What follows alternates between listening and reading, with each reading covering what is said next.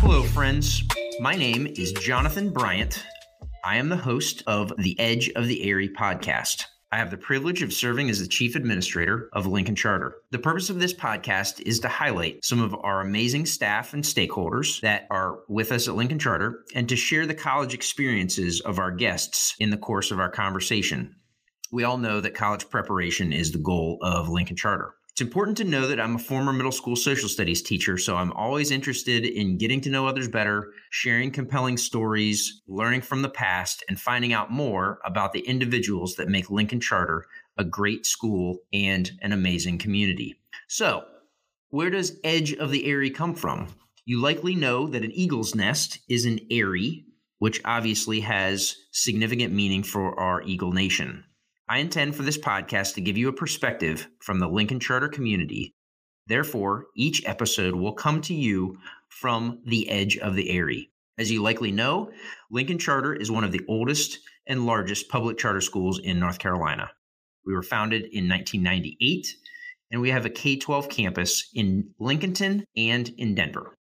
All right, so let's get to today's guest. Today, I am excited to speak with Dr. Roberta Callaway, who teaches for us in the high school at our Lincolnton campus. Doc has been with the school since 2019, and I want to formally welcome you to Edge of the Erie. Thanks for joining us. This is my pleasure. It's my pleasure to have you in today, and so I'm excited to jump right in. Why don't you start by telling us a little bit about yourself? Well, I'm a native New Yorker. I joined the military shortly after high school. Okay. What branch of the military? Navy. Okay. Stayed in for 20 years. I was a broadcast engineer while I was in. Okay. I love creating things. Build. I like gardening. I just like creating anything, really. Okay. And I love teaching. That's important. Can you tell us a little bit about your Navy experience? It seems like just about everybody that I talk to on this podcast has military experience, and so you are you're part of that trend. Tell us a little bit. You said broadcast engineer? Yeah, I worked with the closed circuit TV. When you're out on a ship, you can't get any type of signal. Okay. There's obviously no cable or anything like that. So I was basically the entertainment while we were out to sea. Cool. We had a satellite dish out there, which we maintained, and 4 different TV channels. Gotcha. I guess if you can call, the ship could basically switch for 4 different movies or shows that we would have on. We had Navy Broadcasting, which sent all of our programming out to us. It dropped down from a plane, usually about maybe a day delay. And for the movies, we got those 2 weeks before they went to cable. There was no streaming at the time that I was in. So we got to see a lot of those popular movies first. Okay. Well, that's hopefully us taking care of our military. So that's the way that it should be. That's great. And 20 years in. Yes. And then you jumped right into education? Not quite. I tried to get into school. When I left high school, I was the smartest person that I knew. Mm-hmm. But my high school record didn't really match how I felt about myself. Understood. So I didn't really think that it was going to make a difference when I first got out. I applied to a 4-year university, and they respectfully declined that application and told me that I should go to community college and then try again. So it took me about a year to get my ego back intact. Okay.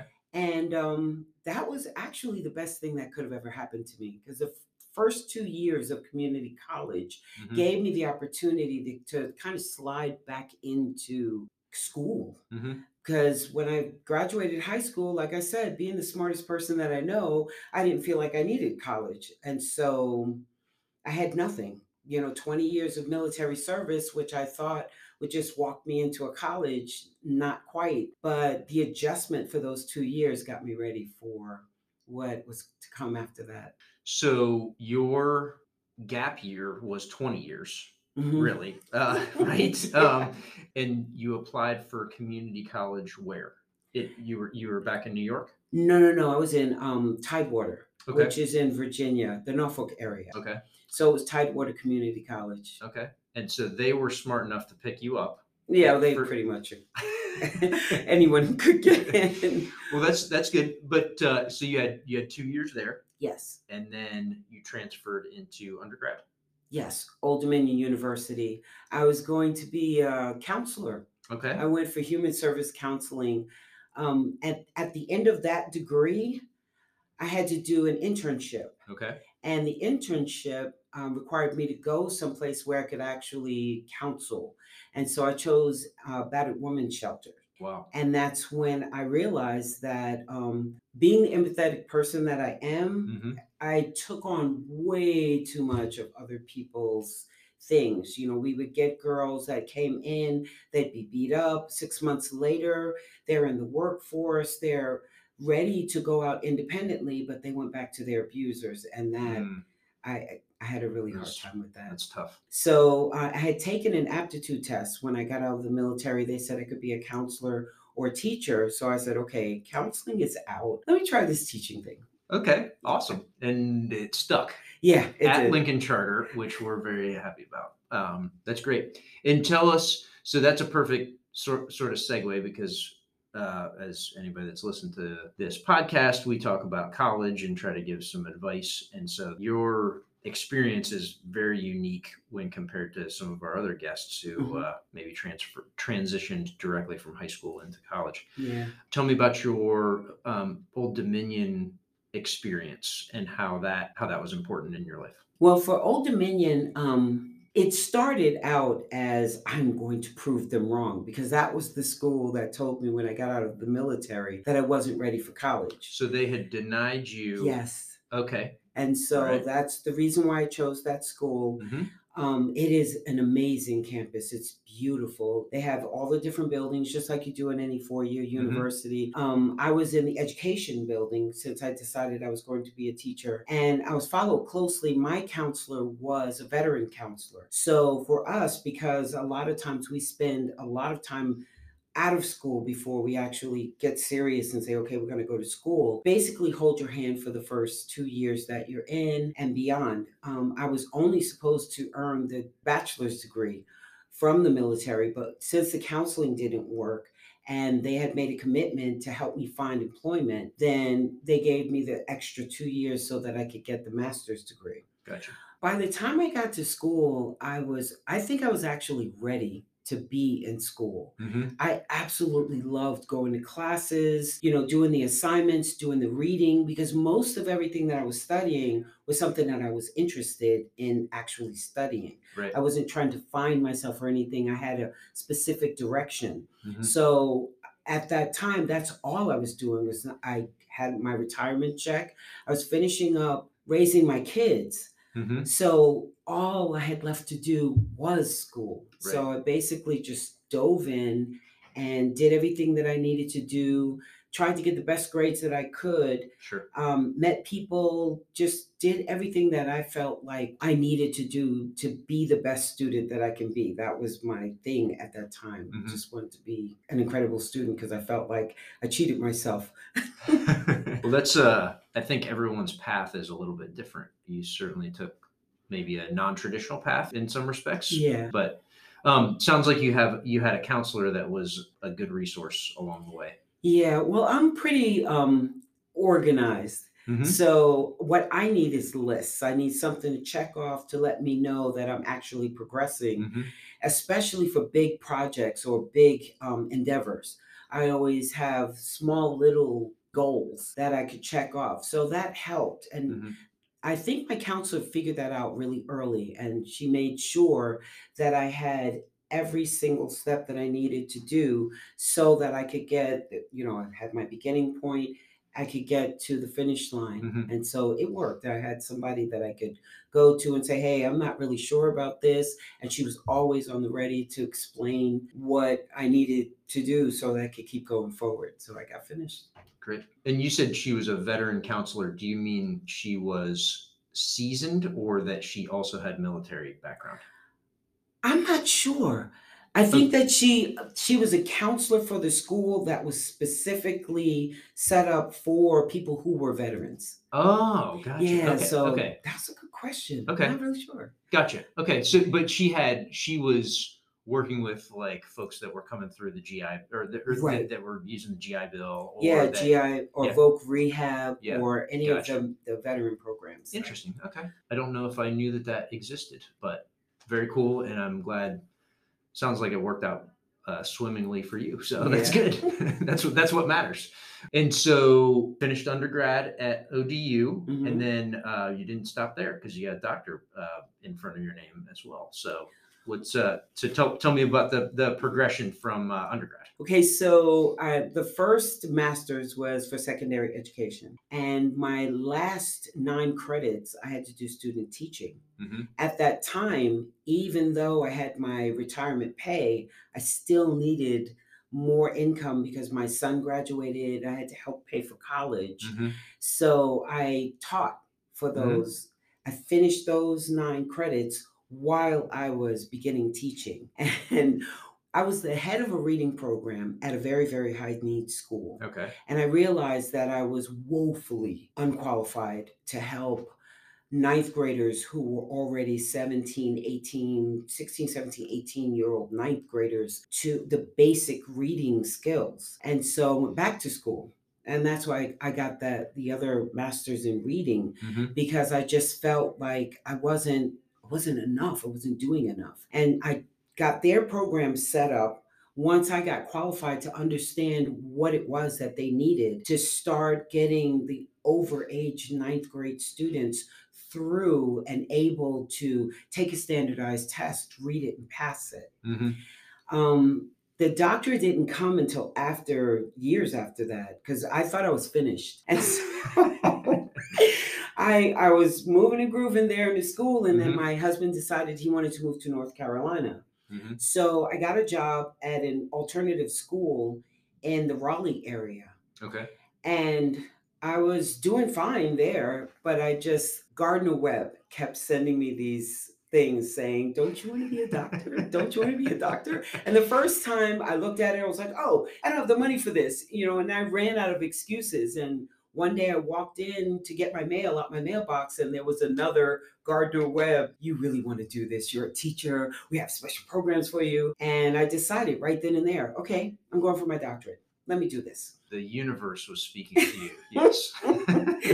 That's exactly what Through happened. Gardner Webb's advertising department. Yeah. Yeah, it actually worked. So I want to give you some kudos, because it sounds like in that high needs job that you were teaching, knocking out your 9 credits, you identified that you needed something else, and Yeah. you went and got it, which I'm sure your students benefited from that. So kudos, I think so, kudos yeah. for that. And I think you and I see a lot of educators in our life and in our jobs, and I think that is it's amazing to see a teacher that goes after additional training skills, whatever they might need to do what's best for kids. And so kudos to you for doing Thanks. that. Your master's degrees were ODU as well? Yes. Okay. And I Right. planned to get a doctorate from ODU, but we moved to North Carolina, and then again, Gardner Yep. Webb. And so it wasn't a major goal to Mhm. become a doctor. Mhm. It's just that once I got into the program and I realized that there was a program that could help me become an even better teacher. Yeah. And that's just always been, I want to be the best that I can possibly be and make sure that the students that I develop relationships with, that I'm entrusted with their education, that they can get the best education that I can possibly give them, Mhm. that I can push them to their potential and beyond. That's the goal. Yeah. I know it sounds kind of cliche though, doesn't it? I mean, teaching and education is kind of cliche. Yeah. In some ways. Yeah. Well, I can tell you that I do talk to in the times that I've talked to your students and some of the students that you interact with, because not everybody, as you know, Mhm. not everybody that you interact with is assigned to you in a class, but that doesn't mean Yeah. that you don't work with them. Your reputation is that you give kids what they need and that you're knocking it out of the park from their perspective as Thank far as you. how you help support and just are a great role model for everybody. So Thank kudos to you. you. So Gardner Webb, I also have Gardner Webb on my CV as well. Tell us a little bit about that experience and sort of what your focus there, dissertation, etc. So Gardner Webb, I was in person and remote at the same time, if that makes sense. Okay. Every weekend, I still was working at the alternative school. So every weekend, I'd have to drive 45 minutes into Raleigh, spend Friday evening, all day Saturday, and most of the day on Sunday. Every summer, we had to go out for the conference that they had there. Initially, I was going to go, I wanted to study the different language, because have always been interested in underserved students. Okay. And I noticed that because I teach English, a lot of students that came into my classroom didn't speak standard American English, but they were super smart. So it's like they hadn't learned how to switch over from the language that they use with their friends and family to school English, so that they can pass the test and show that they know what they know. So I was going to study that, but I had another student in the class that was with me that decided she wanted to do exactly what I was doing. And I decided to switch up from students to teachers. So she stole your idea. Well, she didn't exactly steal the idea. I think it was just, it was a really good idea. And she had some contacts at different colleges that could help her as far as linguistics was concerned. So I switched over to teachers because I realized a lot of teachers that I worked with didn't feel comfortable and confident working with the students. Like I could walk into a classroom and command immediate respect because a lot of the students looked like me. And those teachers were experiencing what I experienced when I got here, where a lot of students looked at me and it was like, whoa, okay, wait a minute. Like for a second or two, it took some time to adjust. And I never really realized that that was a thing. I just wanted to study what the phenomena was that I was able to connect with so many different students, but they were having difficulty. I thought it was language. It's not so much language. So my dissertation really addressed teachers' ability to believe that they could teach these students and that the students were smart enough to benefit from whatever knowledge that they were trying to get across to them or impart on them.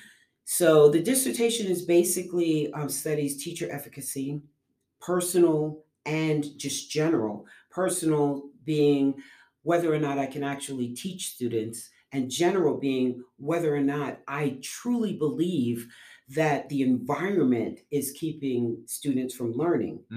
And that effect on classroom management, student engagement, whether or not if I use culturally responsive techniques with and believe that I could teach students and believe that students will respond to me, would I be able to actually get students to comprehend, engage, and not, I'd be able to manage the classroom better. So that's the gist of it. Sort of distilling it down, culturally responsiveness in the classroom and how that can make you a more effective educator in essence. And I tried to read your dissertation, but it was over my head. Honestly, smart stuff. So you, kudos for that, because a lot of hard work went into that, I'm sure. And so we haven't talked about what you do at Lincoln Charter. Obviously, you teach for us, but tell us a little bit about the courses that you teach and sort of give folks a little bit of a context for the content within the classes currently that you have for us. Okay, so I have 12th grade English, of course, the English 4, and the PBS Student Reporting Lab. Two distinctly different classes, of course. PBS, I'll just speak about that first because it's quicker. We actually are a reporting hub for PBS. We're one of 160 across the country. Super cool. So what happens is if they have a story or something major is going on, like when the midterms were going on, they want teenage perspectives on important issues. What they'll do is they'll contact us and say, hey, we need these specific questions answered by teenagers. And I have the students that are in my class, they'll answer the questions or interview other peers.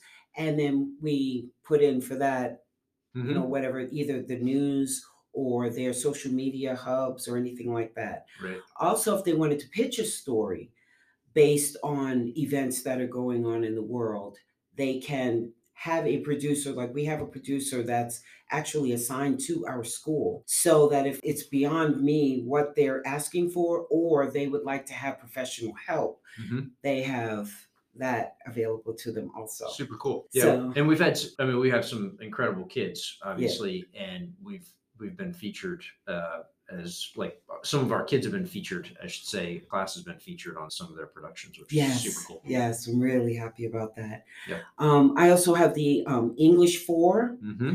Now, the English 4, it's British Lit.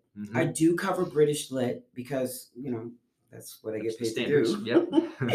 But it's also important to me to make sure that the students are prepared once they're out the door. Because right before I got here, I was at Berkeley College in New Jersey, and I taught the freshmen English. And I realized that almost all of the students that I had were not ready for college work. And it's not so much that they didn't know the content, it was time management. They were used to procrastinating until the last minute, not understanding that the reading that they needed to do and all the free time that they had to do that's what they needed to be doing.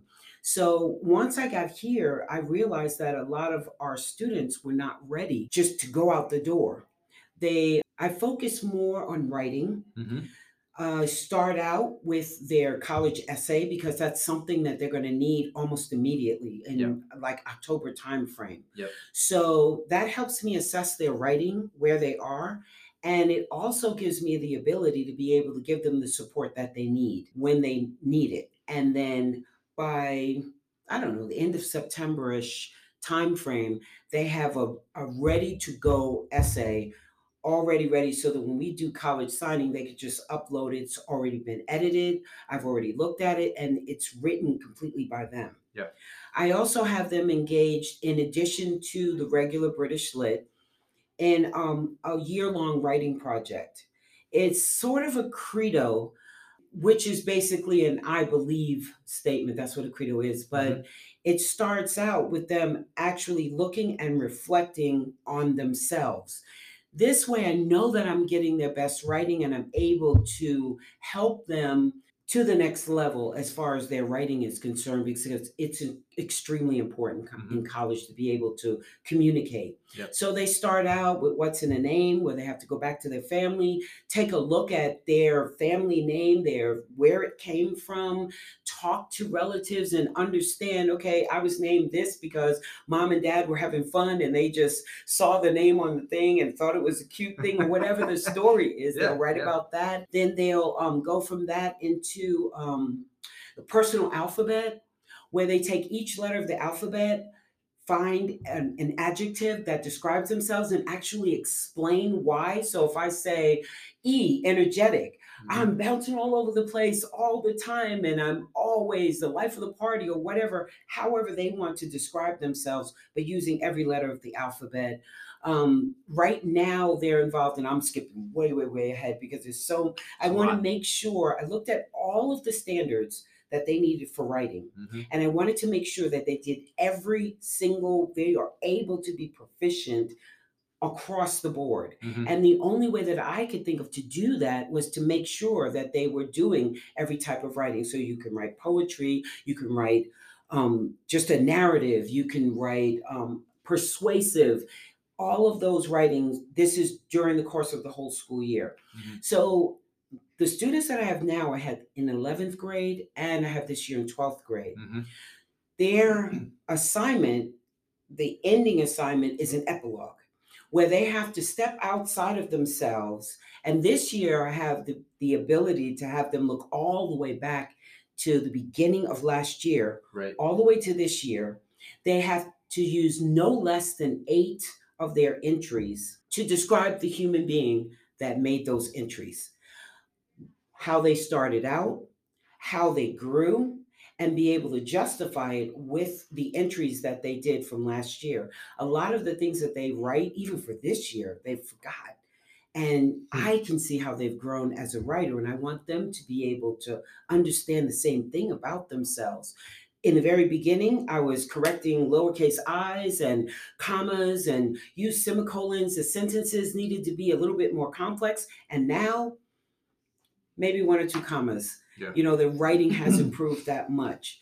So, I guess I know I haven't talked that much about British Slit, but it's just like it's so normal. And I can just go to any one of the standards and they say, okay, this is what you need to do. Right. If we do Beowulf, most of their assignments are projects. I don't do just straight essays, mostly because of Chat GPT and AIs like that. I know that I want to make sure that their writing is theirs, authentic, and that they're becoming really proficient at writing. So we did Macbeth not that long ago. I know I mentioned Beowulf for that. It's a good project too. But for acts, I don't go through and read it as a class, because once they get into college, it will be assigned to them and they're responsible to read it. Right. The way that I check is Act 1. Between Macbeth and his wife, specific things went on. So all I want them to do is bring it into the 21st century, give me a text stream of Macbeth and his wife that makes me aware and understand that you not only read it, but understood what's going on in this act. It's just... And you can use that information, right? So Yes. it's great to...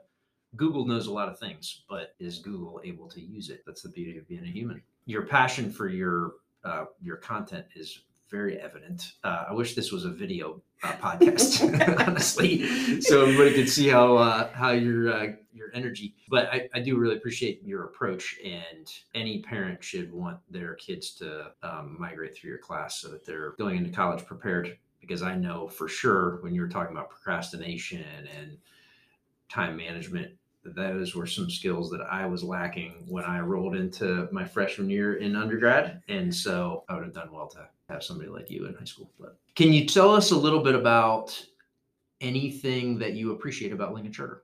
I love the fact that I have first the admin support and the autonomy to be able to do what I deem necessary to make sure that the needs of my students are met.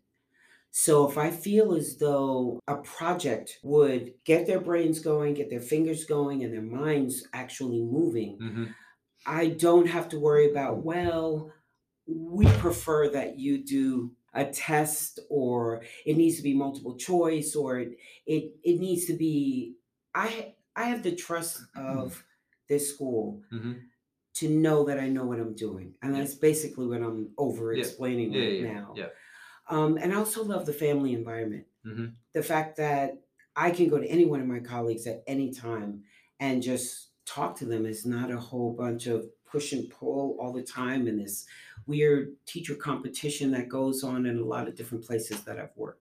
Is there anything else, to sort of circle back real briefly to your college days and sort of the preparation that you had either from high school? You described yourself as the smartest person or something like that. On the planet,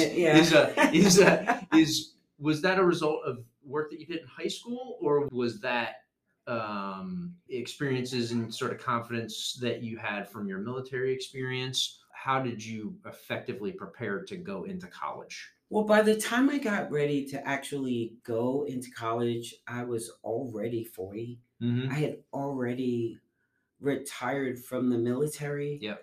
When I got into the military, I had to go through an incredible amount of training to be able to do my job. Yep. And that's when I realized that when I was in high school, my math stopped at algebra because I couldn't make sense of adding and subtracting letters, and my teacher couldn't explain to me what the concept was about. As far as logic is concerned, highs and lows, which is what I actually work with electronics. Mm-hmm. That was easy. But anything having to do with letters and formulas and numbers, I wasn't able to do. So when I got into the military, I actually had to do extra study to learn that. Okay.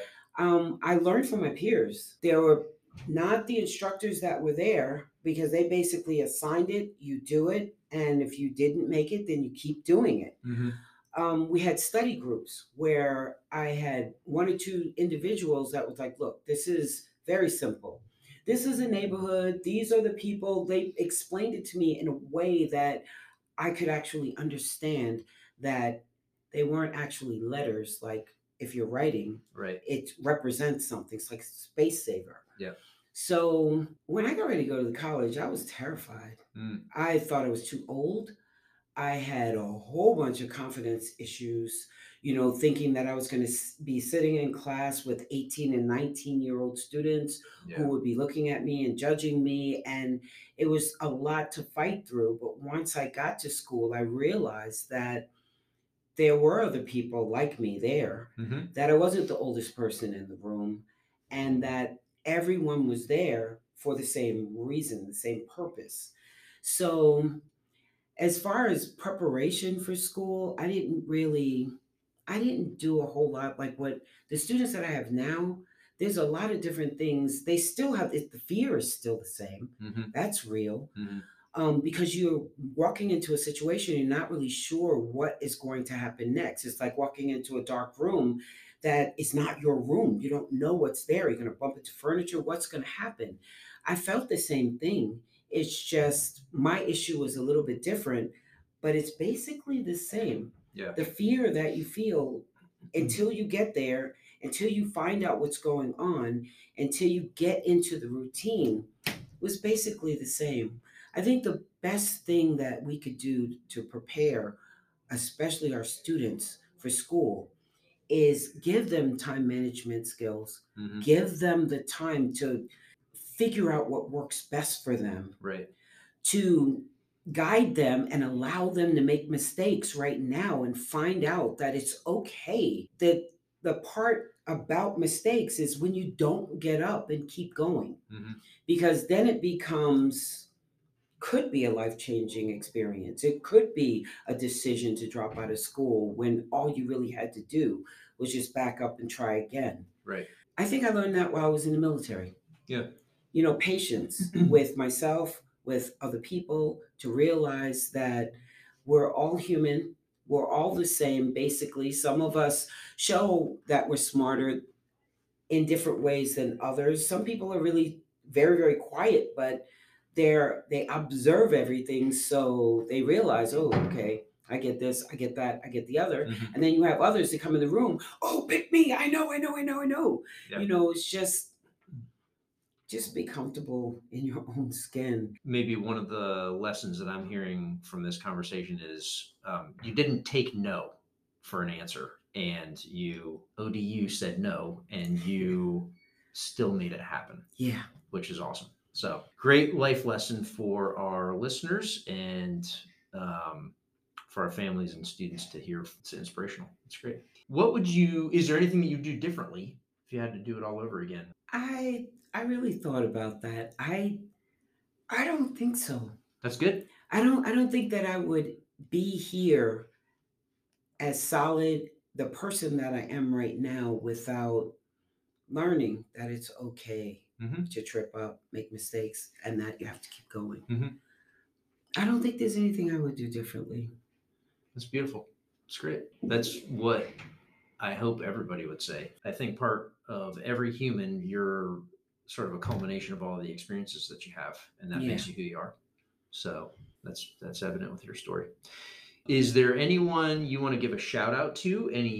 A mentor, a hero, somebody that was particularly formative in your life?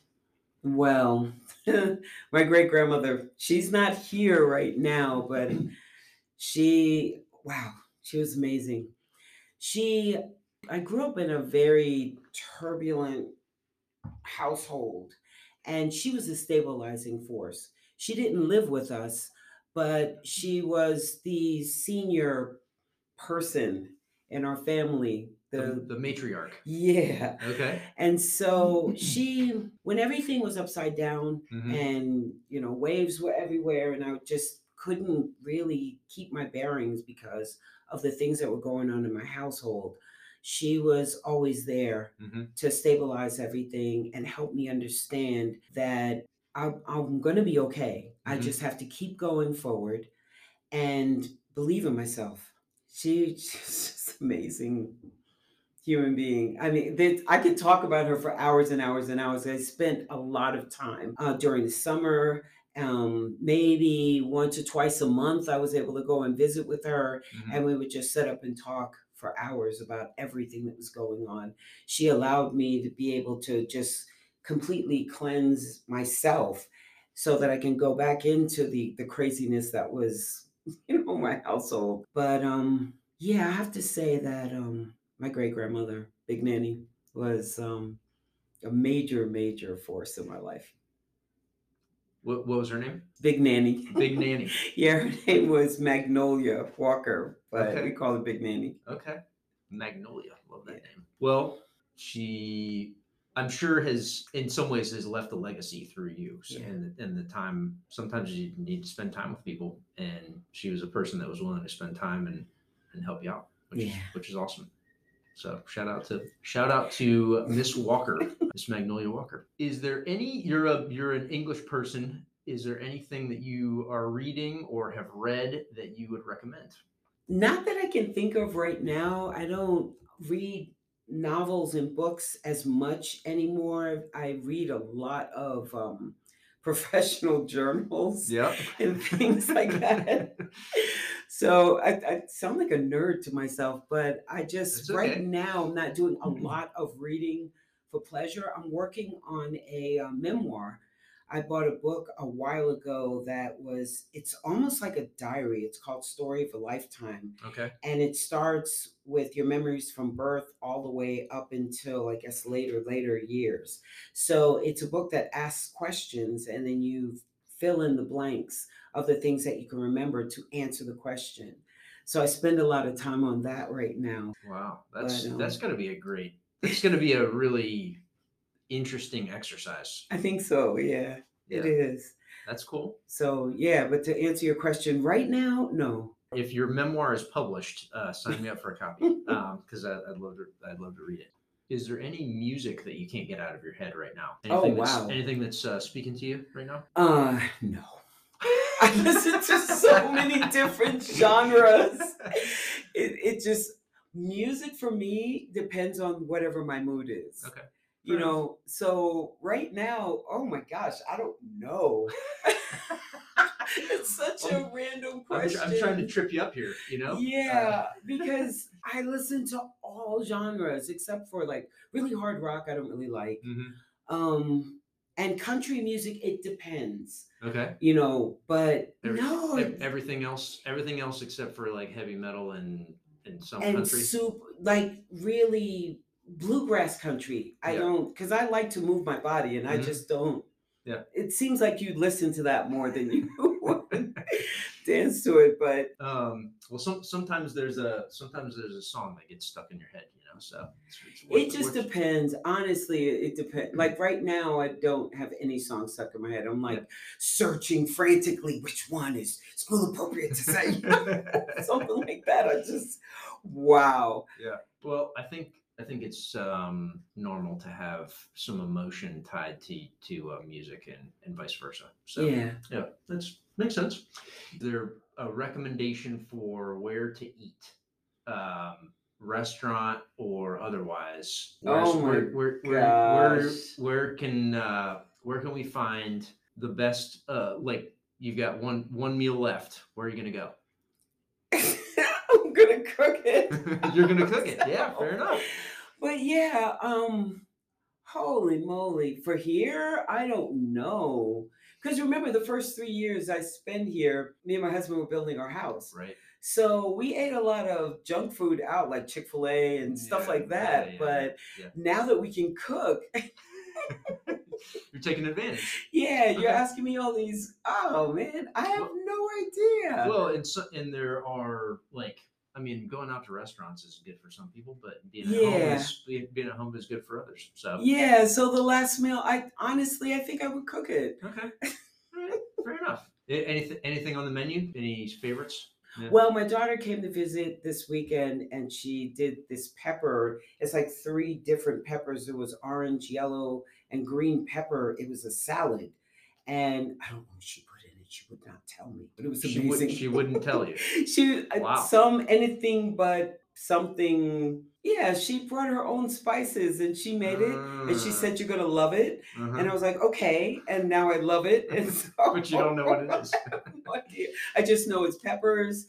And there was ginger dressing on it, but I don't know what spices she used. So hopefully you'll be able to figure out the recipe and it can make it into the memoir. Hopefully. Yeah.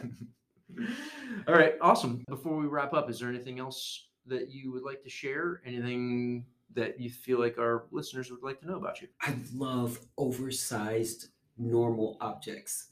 You know, like those huge combs or huge glasses. Yeah. I have a calculator that is like, takes up a quarter of this desk. Not even kidding. I have no idea.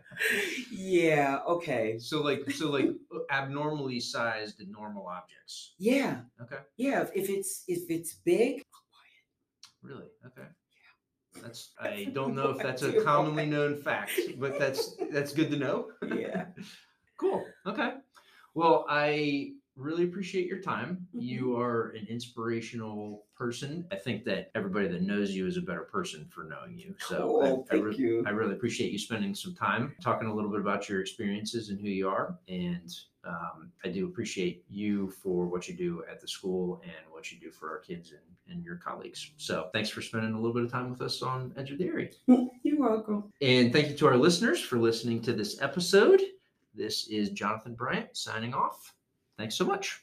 I want to thank all of our listeners and subscribers for taking the time to listen to the Edge of the Erie. Like everything at Lincoln Charter, it takes a great team to make this podcast happen. The Edge of the Erie is produced by Jonathan Bryant and Taylor Helms, and Miss Helms is also our senior editor. Graphics and artwork are by Melissa Lasarski, and our music is brought to you by Next Mike, who you may also know as Michael Paulino Albin. Our team uses the free Anchor app to create each episode, which is found at anchor.fm. You can listen to this podcast on Google Podcasts, Apple Podcasts, Spotify, Anchor, and Stitcher. Feel free to rate or review the podcast. It may help others to discover this content. This is Jonathan Bryant signing off until next time.